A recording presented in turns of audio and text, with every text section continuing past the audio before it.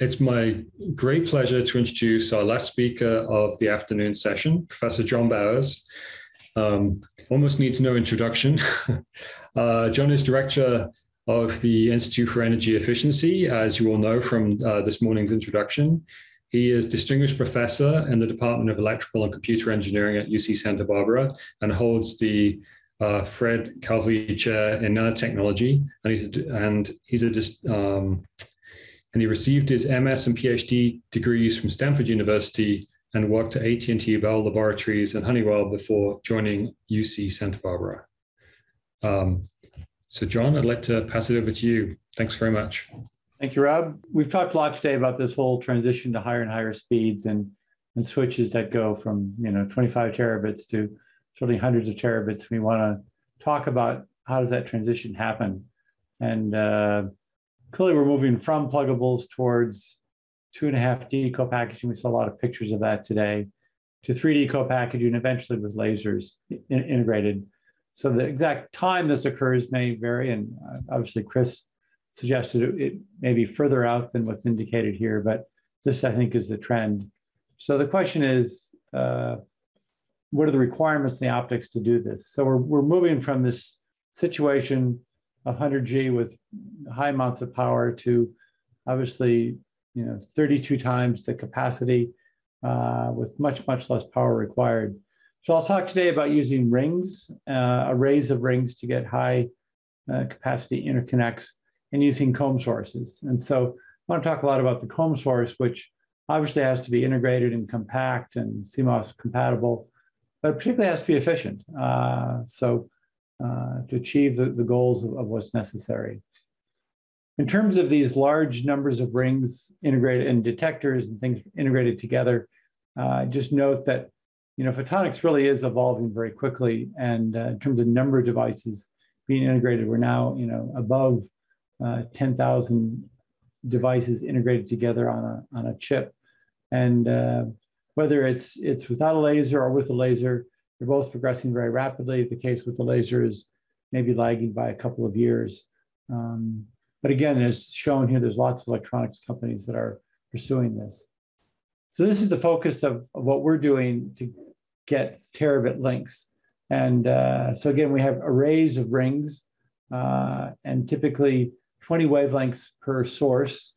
And we de-interleave and have two separate ones to get better suppression of adjacent noise. But the whole point of what we're focused on is having direct 3D bonding of the electronics to photonics. So there's very short connections between the driver and the rings, and it's a minimum capacitance to get really low powers. And then interleaving and polarization multiplexing and so forth. And the receiver looks similar, except of course there's detectors on each of these rings. So we've worked closely with Luc Ziegerajzen's group at UCSB, did the EIC design, and Analog Photonics did the PIC design, is fabricated at SUNY. And you can see here, this region is the very high density, very high data rate pins. These pins out here are lower speed thermal optic adjustments for the rings. These go away in the next generation of PIC we're working on now. But the point is that we can get very low capacitance, 8 femtojoule per bit. And then with all the packaging, our allowance is up to maybe 15 or 20 femtojoule per bit. But this allows us to put most of the energy requirements into the laser rather than into the electronics or the rings. In terms of comb sources, I'll talk about two ways to do it. Our focus in the first results I showed are using mode lock sources. And we're using quantum dot mode lock sources for two reasons. One is the very high forward mixing coefficient means the different lines get locked together. And so even without a satchel absorber, you can get mode locking. And that, I think, will end up being the most efficient. And the second is the lower line with enhancement factor. It means you have very reduced reflection sensitivity because most of these PIC things, particularly with integrated lasers, don't have space for an isolator in there. So here's an example. This is our spacing in this core system is 60 gigahertz spacing, and we have 20 lines now, 21 in the first demonstration, where we were doing clock recovery. but the flatness here is within a couple of dB, and the total electrical power we need to generate this is only 140 milliwatts. So that's what lets us get to this half picojoule per bit. So Mario Dumont in particular, my group has been focused on how to optimize these mode-locked sources. And I don't want you to spend any time looking at this, but he's got very detailed models and measurements about how to maximize the bandwidth, how to maximize wall plug efficiency, and find the regions and designs that have maximum bandwidth. And so it's a very rich, very complicated subject, but it's very interesting. So that's one way to generate combs, these mode-locked lasers, and that's what's been done for the longest time in a variety of technologies. More recently, lots of groups are looking at nonlinear combs, typically Kerr combs, from a variety of materials that are shown here. And I'll show, again, an example of that. There's been a lot of progress. And in our case, we're focused on Kerr microcomb generation. It's very simple, just a DFB laser coupled to a high Q resonator. You can see an array of the lasers, an array of the modulators, of the ring resonators here. But when you drive those, again, with modest amounts of power, you can get terahertz-based combs, 40 gigahertz-based combs. We've gone as low as just a few gigahertz-based combs. And what's really new here is that this is all this turnkey generation, that when you turn the laser on, it always goes into the soliton, the quiet single soliton state.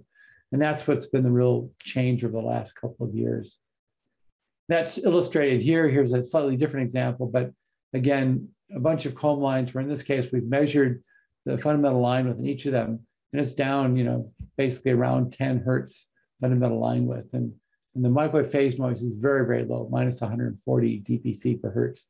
So again, it's just very simple. It's just a DFB laser coupled to a resonator, and you generate this comb of frequencies. So a lot simpler than having arrays of DFBs. We've integrated these together on a single wafer. And so here's, again, if you look here, arrays of DFB and DBR lasers coupled to arrays of high Q resonators. So we only need one of these for a given device, but we look through a lot of different splits here. And so again, that can be all integrated together and be very, very compact, right? Just a few millimeters on a side and generate 20 or 30 wavelengths. So the main thing of what I've been saying is that we've seen rapid improvement in silicon-based semiconductor lasers. So line widths have been coming down over the last 30 years, but in particular with the use of silicon technology, silicon dioxide waveguides, silicon dioxide, silicon nitride, the losses are much, much lower. And since the line width goes like 1 over Q, the line widths get very small. So we're seeing fundamental line widths here of 40 millihertz, and in fact, integrated line widths of just 1 hertz. And so that's what's really exciting and a big change from what I think people are used to in the past. So the noise on a typical DFB laser is now being suppressed by about 70 dB. And so that makes it all much quieter and I think much more useful. So to summarize, I think electronics, photonics, integrated circuits are converging, certainly moving towards co-packaging, moving towards 3D integration, and using silicon photonics, and by self-injection locking these lasers with high Q resonators, we can reduce the laser noise. So if you're used to thinking about the DFB noise and a line width of a megahertz, that's now reduced by a factor of 70 dB, 10 million. And again, there's a lot of ways to generate laser combs for these arrays of rings, and they may be mode-locked laser based, they may be Kerr laser based, and remains to be seen depending upon the spacing of the comb in particular. And what's shown here is the group that I'm lucky to work with at UCSB, and I want to thank all the students here who did the work that I showed. So with that, I'd be glad to take questions. And maybe I'll just make one plea to all the presenters morning and afternoon. If you don't mind sending me your slides, I'd love to collect them, and also indicate if they could be shared with others or not. And as I get requests for slides, if you say it's okay, I'll send it out. Otherwise, I'll keep it private. Thank you. Great. Thanks very much, Sean. Again, encourage the audience to enter your questions into the chat. If you have anything, I'm just scrolling down. I don't see anything right now. Maybe John, maybe I have a question for you, which is, so you made a really good case for the co-design of electronics and photonics, and it definitely makes a lot of sense.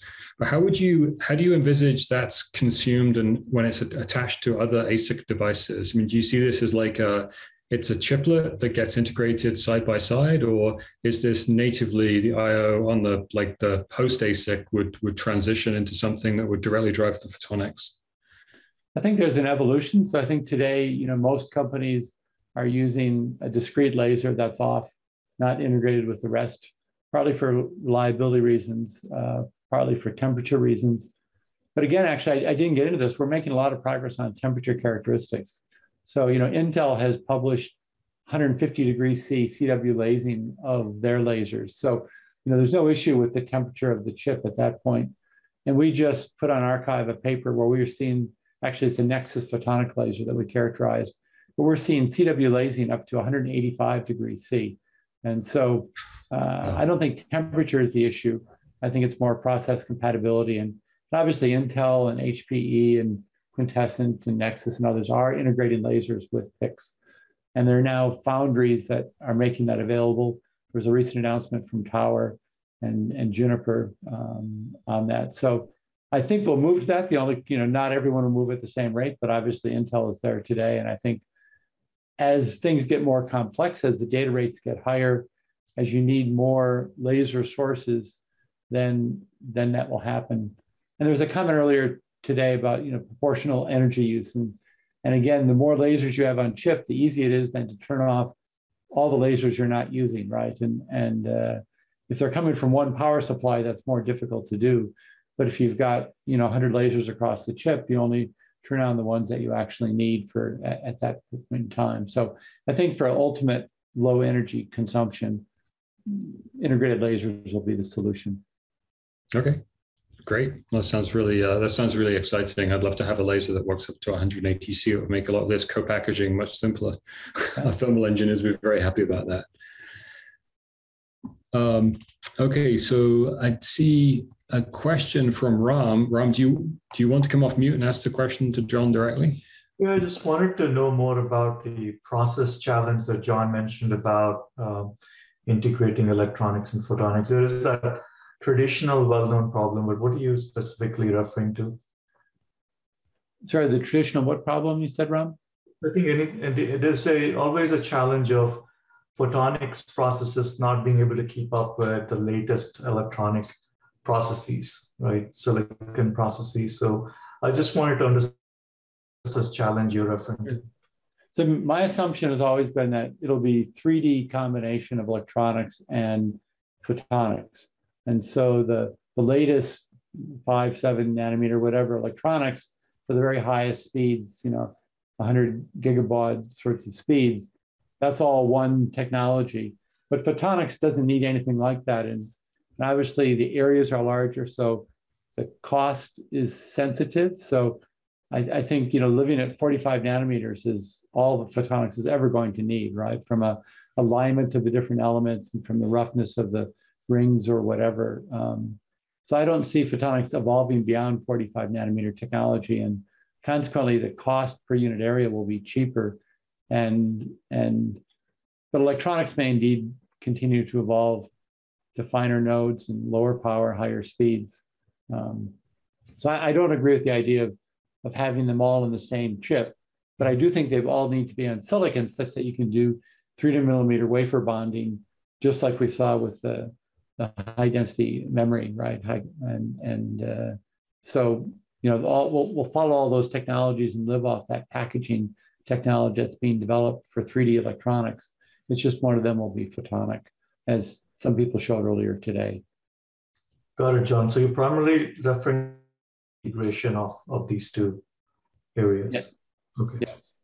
So just bump ons, right? So I mean, for us to get half picojoule per bit, it was essential to not even have through silicon vias, right? The capacitance for through silicon via was too high. So by flipping and having just a copper bump bond between the EIC and the PIC allowed us to get much higher density. So our pad density is, 26 microns, and the capacitance is much lower than you can get with the through silicon via. So I think lower capacitance and direct drive from the transistor to the modulator is key. So the modulator is just a capacitor. It's not 50 ohm terminated. It's very small, very low capacitance. So John, this is Ravi. Just one clarification. So in this case, when you did the 3D integration, the photonics die has integrated laser, right? No, it does not. So we are using AIM Photonics, and we're working to integrate the laser into their platform. So our hope is within 2 years, we will have that. But in the results I showed today, it's a fiber coupled laser. And again, the whole Modoc laser or the comb sources are evolving very, very quickly.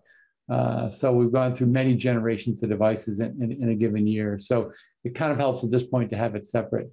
But, you know, DARPA is sponsoring 2 programs, one with Tower and one with SUNY AIM, to have integrated lasers with their PIC process. So I think we'll all have that access to that within 2 years. And it was wafer on wafer or chip on wafer bonding? So, well, SUNY is doing 2 things. They're doing 2.5D, you know, where they solder a laser chip onto their PIC, but they're also doing epitaxial growth of quantum dot lasers on their PIC. And so that's a much more complicated process integration because you've got all the PIC masks and levels, and then you've got the laser ones. Tower is doing a bonded approach, so a heterogeneous integration. And so the epitaxial growth of the dots are separate. And again, that's what Quintessent is doing as part of this LUMOS program with Tower Semiconductor.